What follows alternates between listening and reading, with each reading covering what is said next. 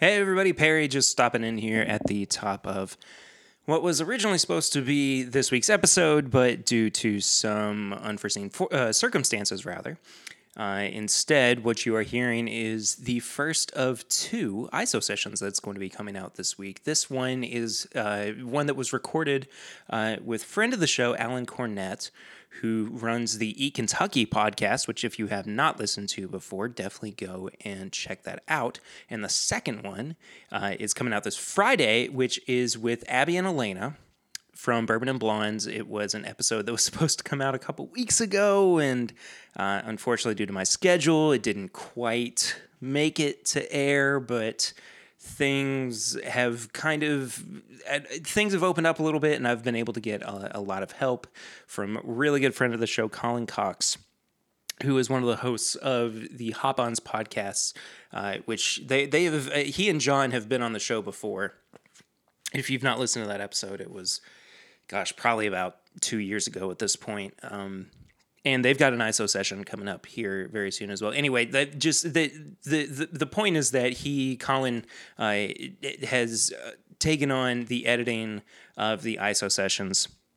And I'm very thankful for him and all the work that he has done to continue this really cool and fun series that I have enjoyed recording a lot and having these conversations with these folks a whole lot. So I really appreciate Colin for checking in with me and for trying to make sure that everything was okay, and for continuing the ISO sessions. I do a little bit of plugs at the end of the show, but I'll do them again up top here. If you've not already followed this show, it is at My Bourbon Pod on Instagram, Facebook, and Twitter. You can leave us a 5-star rating and a review here on iTunes. If that is where you are listening, all you have to do is just scroll down in the main page, and you can just leave a review right there. It's super duper easy. And then you can become a patron of the show at patreon.com/mybourbonpodcast for as little as $1 a month. And that's going to do it for the ISO Sessions intro, I guess. But next week, we will definitely be back with a full episode. We just have had a million different things going on over the past week. Swan's been moving, and I've been dealing with work stuff and trying to take care of the house before the baby comes, and there's a lot going on, man. There's a lot that's happening. So we'll be back. We'll be back very soon, but that doesn't mean that you don't have stuff to listen to. So in the meantime, enjoy this week's edition of the This Is My Bourbon Podcast ISO Sessions, and I'll see you back next week for the main episodes. Cheers, guys.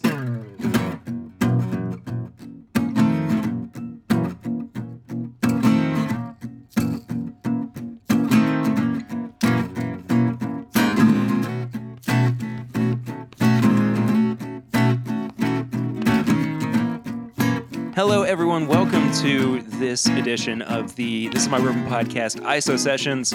I am Perry, the host of This Is My Bourbon Podcast. I am so excited to welcome in friend of the show, kind of behind the scenes.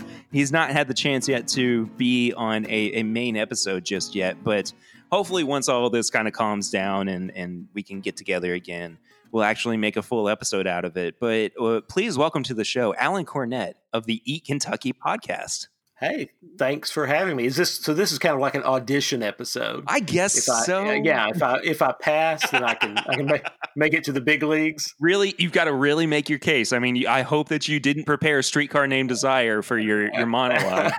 That's right. But my palms are already sweaty at this point.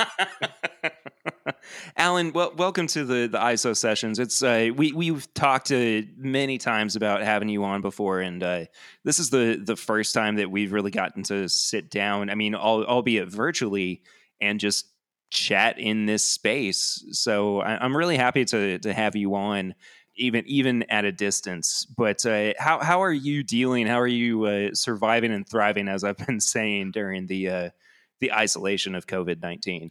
Pretty well. I mean, I get out of the house sometimes more than I want to, because my daughter is a grocery store employee and is an essential worker, and Sure. So I am her transportation most of the time. So I get out to drop her off and pick her up.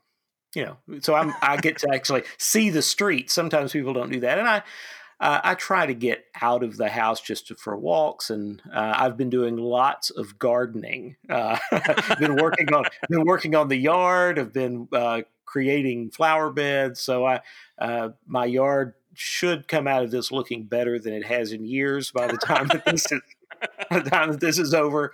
So that's positive. I've been listening to lots of podcasts while I work out in the yard, and go on walks and so forth. So actually, this is good. I'm glad you're doing this series, because I usually listen to This Is My Bourbon podcast on the day it comes out, and then it's done, and and so I've got my little group of podcasts that I try to listen to every week. Yeah, and absolutely. But I've just been kind of blowing through them, and so it's what I do when I go outside a lot of times, and just sort of my pockets talking to me with my phone in my pocket. So, this is very much me trying to get caught up on everything that I've missed out on. I mean, I'm about to start an at-home, remote customer service job on Tuesday for the Kentucky government, actually trying to help people with the unemployment process online. Oh, nice. So I am going to spend many, many weeks getting caught up on the movies and the TV shows and the podcasts that I said I just haven't gotten to yet. So I'm either going to be really well cultured by the end of this, or I'm just going to be a pit of references that nobody's going to understand. That's right. Well, yeah, and in the evenings, my wife and I have been, we've been hitting the Netflix basics. We did the new season of Ozark, which we got caught up on that, and now we're trying to catch up with everybody on Tiger King right now. So everybody's already done that, and of course, our reaction every night is all these people are crazy. But they're all insane. Nobody has. Right. So that's their head on right at all. That's sort of an exercise in superiority. We can go, well, at least my life's not that screwed up. And even still, we're all kind of like, we're all in the same boat of insanity, I think. Right. My wife likes cats, so we have more cats in the house than okay. I thought you meant for a second that she liked the movie Cats. No. Well, no, I've actually not seen it. I do like T.S. Eliot, but but that's two very different things in this day and age. Yeah. But we have house cats, and my wife and I also have 3 daughters, and they all love the cats. And so so I watched this and I go, well, this guy's actually got like 400 tigers, and we just got 4 house cats. So that's that's it doesn't make it seem quite as crazy. And nobody here has that we're aware of has killed anybody and fed them to wild animals. So. All of a sudden, Uncle Louie's not coming to dinner anymore. That's Sunday. Right. Where is he? I'm just kind of an animal person in general. Like I can't qualify myself as a cat person or a dog person. I mean, I just want that kind of unmitigated affection that comes from having a pet, and one that you can snuggle. I mean, you can't snuggle up to a turtle that hangs out in a glass cage all day. Yeah, they're not too cuddly. Not necessarily. No. Snapping. Get a nice snapping turtle for bedtime snuggles. But I mean, I can sympathize with cat people, and I will say this about Tiger King. It did make me step back for a second and go, now, if I bought one tiger, would I go that crazy? Would I get that involved in the world of exotic animals? Yeah, I mean, it's interesting. My wife and I were talking about it last night after we finished the most recent episode, the episode we're on. And I was just like, everybody who's attracted to this world is just completely insane. I mean, you don't have just like a normal accountant or something who happens to have a few tigers on the side or something like that. It's just all these people are, they're nuts. And but the question is, were they obsessive before they bought their first big cat, or did the big cat begin their descent into madness You know, like maybe it's one of those what is the in chicken and between egg there? things. Yeah, exactly. I, I don't know.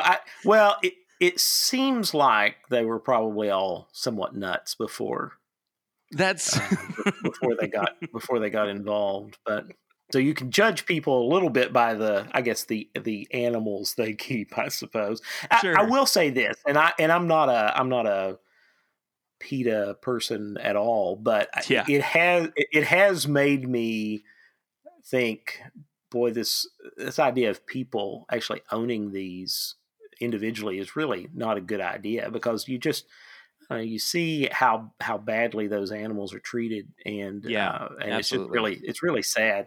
Are you familiar with the Zanesville Zoo massacre of I, 2012? I guess not. I feel like I should be. That's So not that long ago. it really wasn't, but it was this wild story of a man in Ohio who he owned big cats and really exotic animals in general, privately, and he was a fairly well known person in the Zanesville, Ohio community, and was well respected and loved by everybody. And he was in, I think he was in Vietnam, and he came back and just was dealing with all of the mental stressors that are PTSD. And part of it was he just kind of locked into that mindset of buying exotic animals, much like Joe Exotic or Carol Baskin, Right. or whatever. But the unfortunate part of it all was that he was also fairly severely depressed too. And so one night he decided to release all of his animals into the world, but he unfortunately committed suicide beforehand. So it's the really weird dark side, and I know that people are listening to these ISO sessions trying to get a little bit of levity, but it's a really interesting story that's on the opposite side of the craziness that is Tiger King. But this guy went unregulated. He had no laws that were keeping him from owning big cats or exotic animals or anything. And then he committed suicide, but beforehand released all of the animals out into the community, and they went on a killing spree.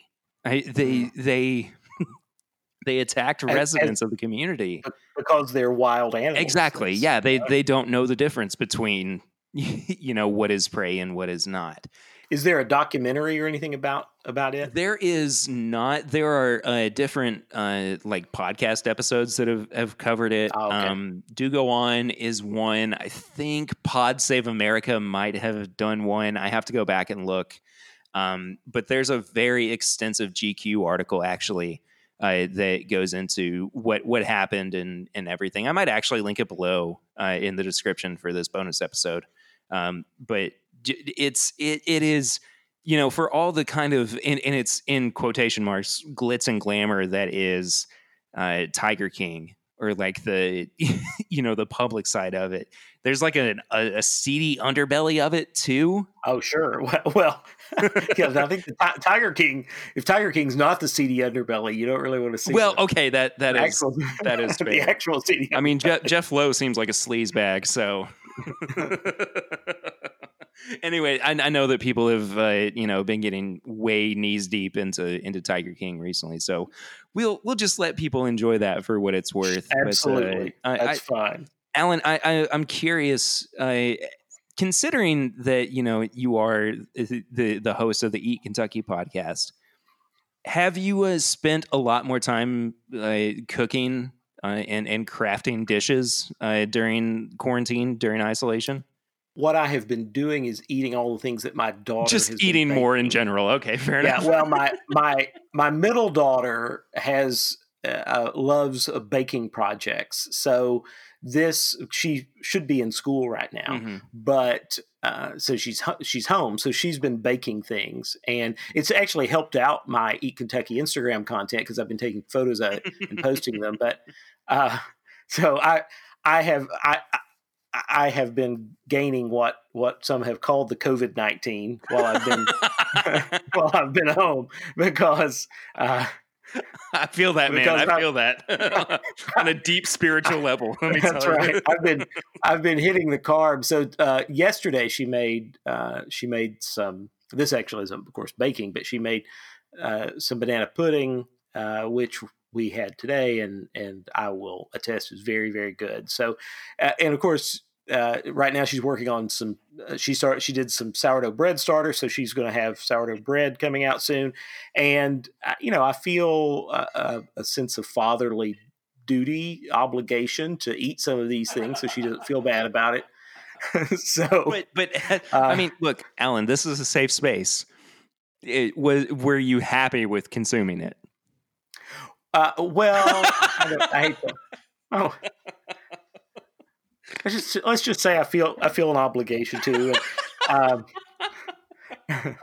Begrudging obligation, and right as well. And then the second and third servings maybe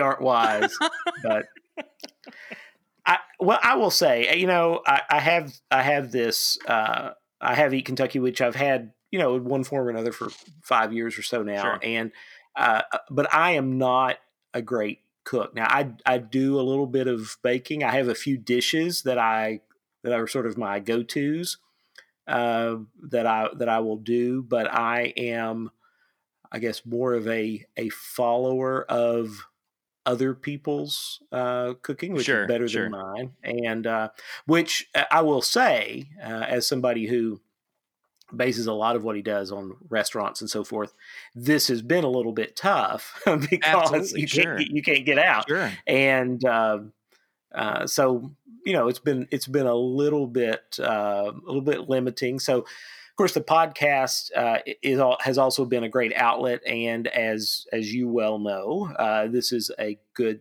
time to do remote interviews. It is indeed.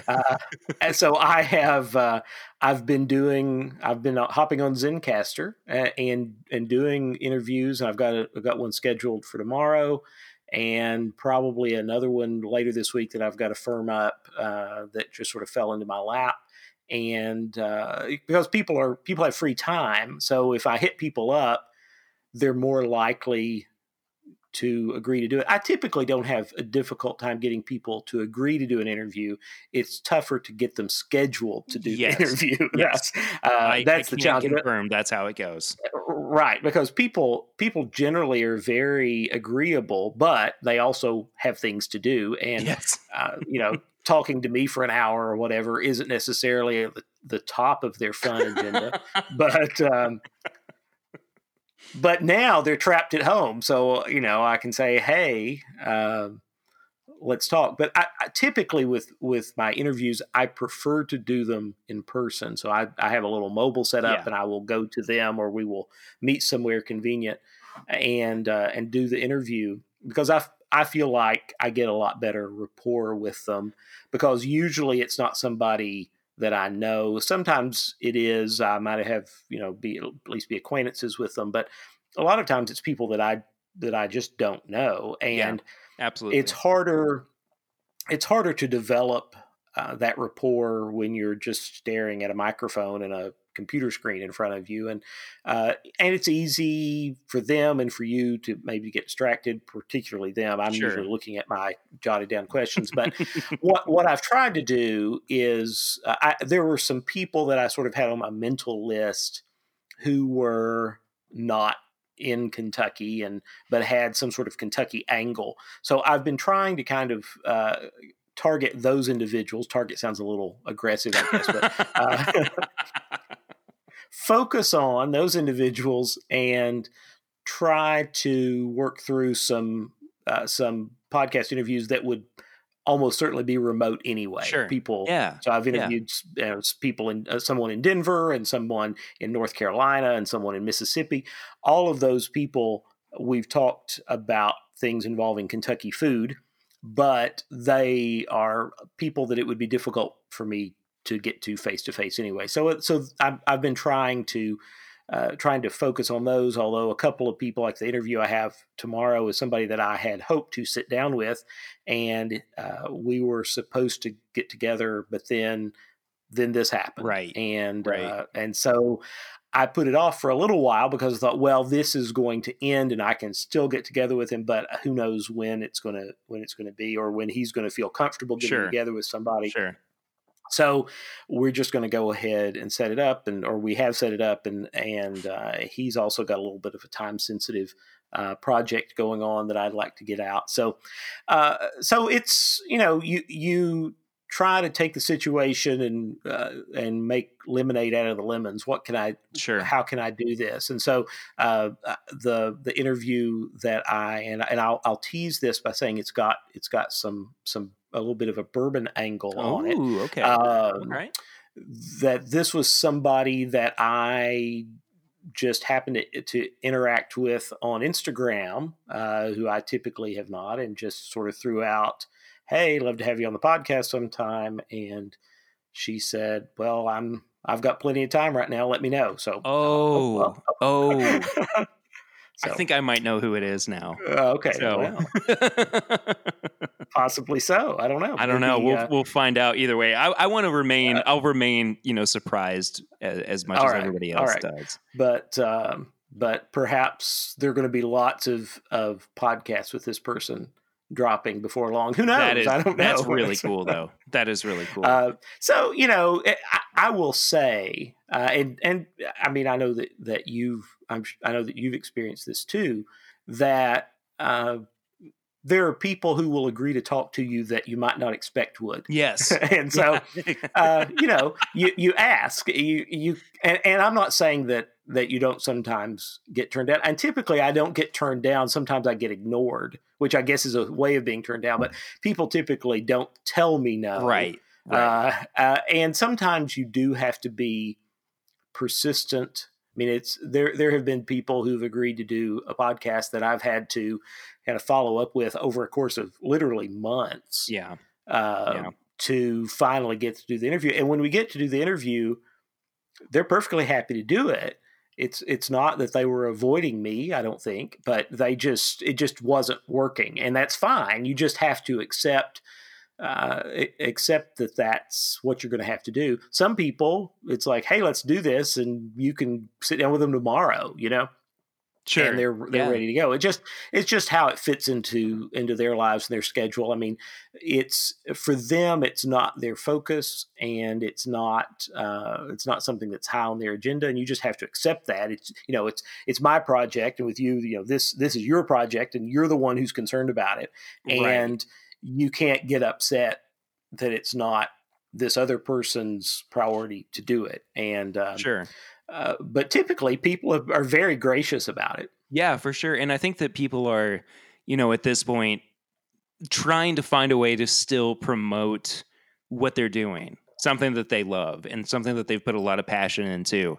And unfortunately, if people cannot go out and enjoy that product, enjoy the fruits of the labor, the second best thing is to talk about it and get people excited for it. So it makes sense that there are those folks who are, all of a sudden going, yeah, I might take a bite off of that, and I might try to, promote what I'm doing a little bit more. But at the same time, everybody still has stuff going on. I think that's something that we haven't really realized, that, people are they're still dealing, I think. Right. Yeah. And there's still, absolutely. We all have these, I think, and I've joked about it before, but we all have these kind of little projects that we're trying to involve ourselves in, just to stay sane. So the balance between the two, it's kind of unprecedented during this time. Oh, sure. Absolutely. I mean, and everybody's, especially now, getting a little stir crazy, and and some people are more isolated than others. I mean, for sure. when I'm isolated, I'm in a house with four other people, and so for me, I was like, maybe I'll go outside to the yard, work in the yard for a while. But but there are people who really are by themselves, and that it would be, it's challenging to deal with that because there's really nobody for them to have contact with. Yeah, and I think I might have said it every time that I've recorded one of these ISO sessions, but this was created out of the sense of I just want to check in with people and I want to make sure everybody's doing okay, and we're all craving some kind of human connection or some ability to just conversate with others, and it may not have been something that could have existed outside of COVID-19. So, if again, I'm looking for some kind of silver lining, in this case, it's allowing me to be creative and be creative in a space where I don't have an excuse not to. Sure. It's, yeah, I mean, you've just got to make yourself sit down and edit these out, which is something I've got to do. I've got a little bit of an editing backlog right now. I'm going to have to bear down on it. I've been interviewing faster than I've been editing, so the interviewing part's fun. The editing part's not always as exciting. But. I haven't had that problem in a while, which is really interesting. Like when I first started the show, I was like, we've got to, record as much as possible, and we've got to get, these people on, and I've just got to really burn through, recording sessions. But like recently, I've just felt like I want to take the time with it, and I want to set up genuine, authentic moments with people.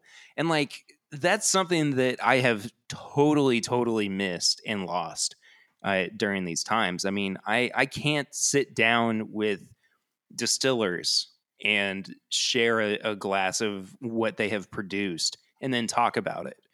I have to, there is this is what I think is really fascinating about the approaches that you and I take to creating media, to creating our content, right? I think that food is just as easily talked about as it is consumed, right? I think so, yeah. And like there is an essence of experience that comes with drinking somebody else's whiskey that cannot necessarily be conveyed just by talking about it, just because of the uniqueness behind it. I feel like I'm being a little condescending, and I apologize to that. No, I'm not offended. But like I really miss just getting to sit down face to face with somebody and pour a glass of, I just had some Nika from the barrel. Just sitting down and talking about that with somebody. Yeah, I've got a bottle of that hiding around here somewhere. That's the other thing too. You and I are also both collectors. Yeah, that's a little bit of a problem for me. I mean, as much of a quote unquote foodie as you are still very much a bourbon collector, bourbon drinker. Yeah, I mean, and food you can't collect, so that's probably good. I mean, you could, but it would look That'd really be a little scary. Weird. Yeah, that would be weird. Yeah, this is some chicken Alfredo that I got in 1997. That's just a pile of fuzz. Yeah, well, that's shut right. up, okay? let's crack that open. Yeah, no, you can't do that. That's probably good, but now it's hard not to suffer from bottle creep, I guess we'll say. Sure. I try not to be, and I guess good thing is I don't have the funds to be a big unicorn. Right. Neither do I. So I can't. Yeah. So I don't have bottles of Pappy surrounding me, and here's my 20-year run of Pappy or whatever. But right. But it's nice to have a wide variety of things. And then I have been fortunate recently to be able to trade for some things that I otherwise wouldn't have been able to get. And usually I'm I'm able to trade, sort of bottle for bottle or a couple of bottles for another bottle, rather than I don't really, when I'm getting another bottle, I don't pull out cash Sure. if I can help it, Yeah. because I'm just, if I've got something they want and, they have something I want. Like recently I did a Weller Foolproof for a William Heavenhill trade. Oh, wow. Which was, that was great for me, because the Foolproof I could get Weller had gotten and had an extra. But the William Heavenhill, literally, that's not something that I would, certainly at this point, feel comfortable with just going and dropping the cash for, because Sure. that's a lot of Sure. money. But Chad and Sarah were raving about it on This Is Bourbon Night, so I was influenced by their proclamation. So I thought, it'd be nice. It would be nice to try that. It'd be nice to have that, and it's good. Well, Yeah. and I've opened it. I mean, as soon as I got it, I opened it because I wanted to try it. So I've got more unopened bottles than I should, but most of those are unopened just because I haven't gotten around to it. Not that I'm. It's because I have too much. Have you found yourself kind of reevaluating whether or not you should be holding on to bottles during this time? Because I really have. I have What been. you mean? You mean holding on as in not opening them yet, kind of thing? Exactly. Yeah. Yeah. I mean, I guess I try not to prohibit myself from opening something that I really want to open. I'm pretty good about opening things. That's not to say I am too. So, I mean, but I've got some stuff sitting around that I've not opened. And I do sort of have that mindset of, well, that is kind of a special bottle, so maybe I'll wait a little while, and I should just open it. But there are plenty of open bottles to grab. So I will say I have recently thought, okay, I really need to settle on some things or explore some things that are just, I can walk into the store and get it and I'm happy with it. And because it's, you sort of, you go through those stages of, I've got to have this thing that's hard to find, yeah. or that I have to show up at the store at a certain day to get. And I'm not saying I won't do that, but for example, talking about how easily influenced I am by bourbon media, that I went and got the Russell's Reserve 10, which you all recently reviewed, and it's really good. And it's lower proof than I had normally been used to and pursued, but it really is just nice to sort of sit back with, and I have never really clicked with Eagle Rare for whatever reason. I mean, I'm not saying I don't like it. It's just there are a lot of people who love it. Oh, yes. I have not been one of those people. If it's that, and I've got a store pick that I need to open and try and see what I think about it. But I will say the Russell's Reserve 10, which to me is kind of an equivalent to Eagle Rare, as far 10 years, same proof. I like it better as far as I'm concerned. Sure. I would rather have the Russell's Reserve 10. If given a choice between a pour of the two, that's the one I would choose at this point. But it is also something I can walk into a store anytime and get. And for a really good price too. It's cheaper. Yeah, $25 at Kroger or whatever. Whereas, Eagle Rare, Eagle Rare is not hard to find if you're wanting to get it, but you can't typically, if you decide on some random Tuesday, I want to go buy a bottle of Eagle Rare, you're not going to be able to do it. Yeah, exactly. But Russell's Reserve 10, you can find anytime you want to. I think that be there. we could very well be poised to see the Russell's 10-year being well regarded in the next couple of years. I think that as people are starting to, try to find the replacements for what were their daily drinkers, the special reserves, the Heaven Hill bottled and bonds, things like that. as they start to venture out into the world of cheaper yet high quality bourbons. I think that Russell's Reserve 10-year small batch is going to, I think it might make waves. And I know that's a strange prediction to have, but I think that it's an So unsung what you're hero at saying the is moment. you're saying I need to go buy a bunch of bottles. Is that's what I clearly hear? I'm saying go buy a case, Alan. That's right. and to 5 years from now, you remember when it was just on the shelf all the oh time and my you could just walk gosh. in? The thought of like what is going to be the next bottle where we go, you remember when like that I Right. don't know what that's going to be just yet, and I wonder if we will ever get to the point. I don't think we will, but should that day come where we're like, can you remember when Jim Beam White Label 80 proof was on the Right. shelf for for $15 a bottle? You know, Turkey has on the whole seemed to do a very good job Yes. of keeping up with things. Of course, anytime you're dealing with a 10-year-old product, though, you know, you can't just make more of it all of a sudden. Right. Exactly. You have to wait. Exactly. You have to wait 10 years.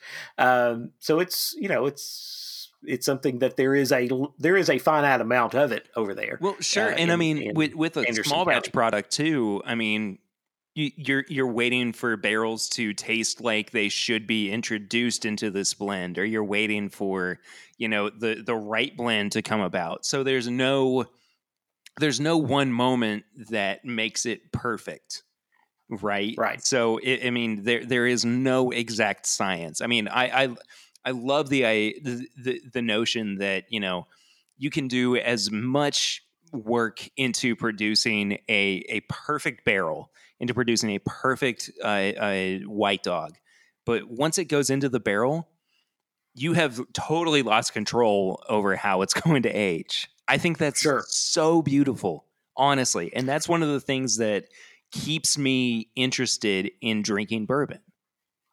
When you look at the variety of places that Wild Turkey even has, because they've got the True. whole Camp Nelson stuff, Very true.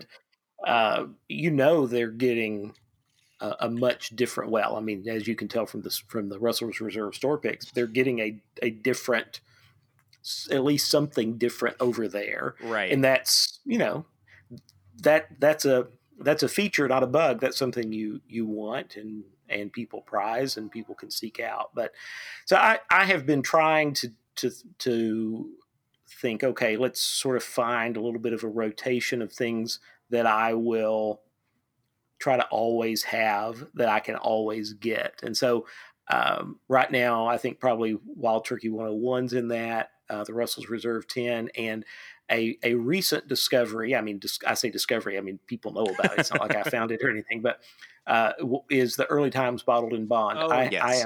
Absolutely. I am a big fan of that, and I think it's really, I mean, just really, really good, and I think that that people should jump on it, but don't make it hard to find. So Old Forester seems to have a pretty good job.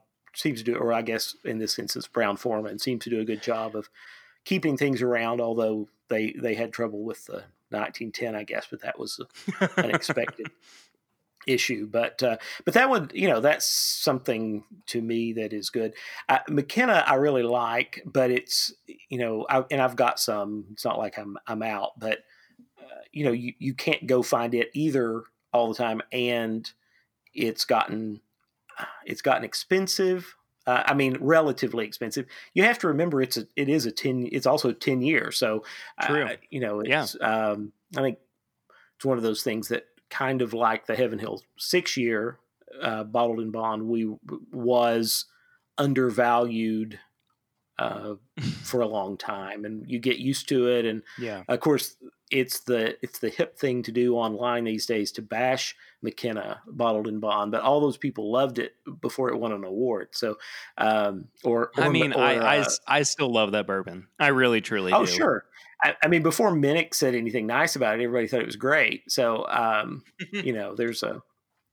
Thanks, Fred. There's a, that's right. But I mean, sometimes I'll see on the various bourbon forums, is what do you think about X bourbon? Well, to hear tell from any of those forums, there is no good bourbon, because any bourbon you post, there are going to be 2 or 3 guys who are going to pop on and talk about, well, that's just a drain pour. It's awful. Why are you drinking that? It's just, Right. Stop, right. Just stop it. It's not true. And they get too cool for it. I don't know, but just, find what you like.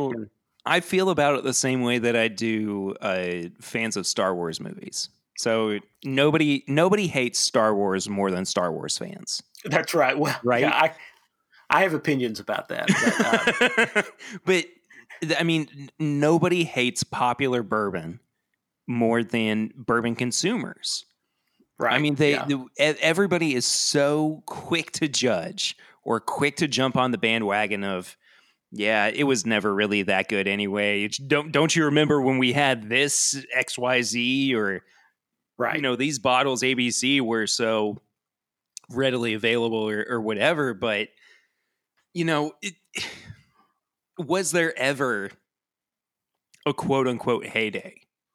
Was there ever a period where people were universally impressed and pleased?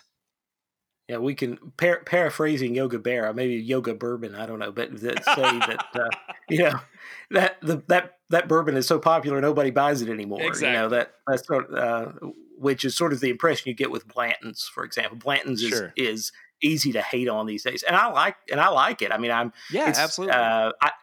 I don't drink it as often as I used to, and I've got some around, and I don't chase it. But I like it, and it's it's good. It's not bad, and absolutely. And people acting like that it is. It's just ridiculous. And as we are having this conversation, I'm looking into my cabinet and going, gosh, I haven't had any of that in a while. I haven't touched those bottles in a minute, but now I feel like I'm just gonna come out of this recording with an armful of different bottles, and I don't have a tasting partner at this point with my wife being pregnant, but well, you need to record more of the Bourbon in a Box or Whiskey in a Box. Yes, absolutely. Episodes. I will say that one of the things that I have been doing recently is watching those. That's been one of my scroll through and see if Dixon has uploaded one, or or the guys down with the podcast, and those are fun to watch. And Dixon's always hilarious doing them. He's great. I love he has a very wry sense of humor. He does. He's just very, very, very enjoyable to watch in those instances. But Alan, I think we're going to go ahead and wrap things up. I really appreciate you hanging out with me for a little bit and checking in. Well, thanks for having me. Absolutely. And I look forward to, once things return to the relative normal after COVID-19 scare passes, being able to sit down with you and actually, maybe we could do some food and bourbon pairings. Yeah, it sounds like fun. And I'll send people over to the Eat Kentucky podcast, which they can download wherever fine podcasts are available. And you can also follow Alan at Eat Kentucky. At Eat Kentucky on Instagram, Facebook, and Twitter. There you go. Instagram's sort of where I live mostly, right. But right. Facebook to some degree. But anyway. Yeah. So thanks for having me. I appreciate it. Absolutely, man. It was great getting to catch up with you for a little bit. If you want to follow the show, it is at My Bourbon Pod on all social media outlets. You can give us a 5-star rating and review on the iTunes app, and then you can become a patron of the show at patreon.com/mybourbonpodcast for as little as $1 a month. And for as little as $5 a month, you can get bonus content from the podcast. So I think that does it for this ISO session. Thank you again, Alan, so much for sitting down with me, buddy. Thanks a lot for having me. It was fun. For sure. And we will see you on the next regular episode and on the next ISO session. But until then, I'm Perry, and this is My Bourbon Podcast, ISO Sessions.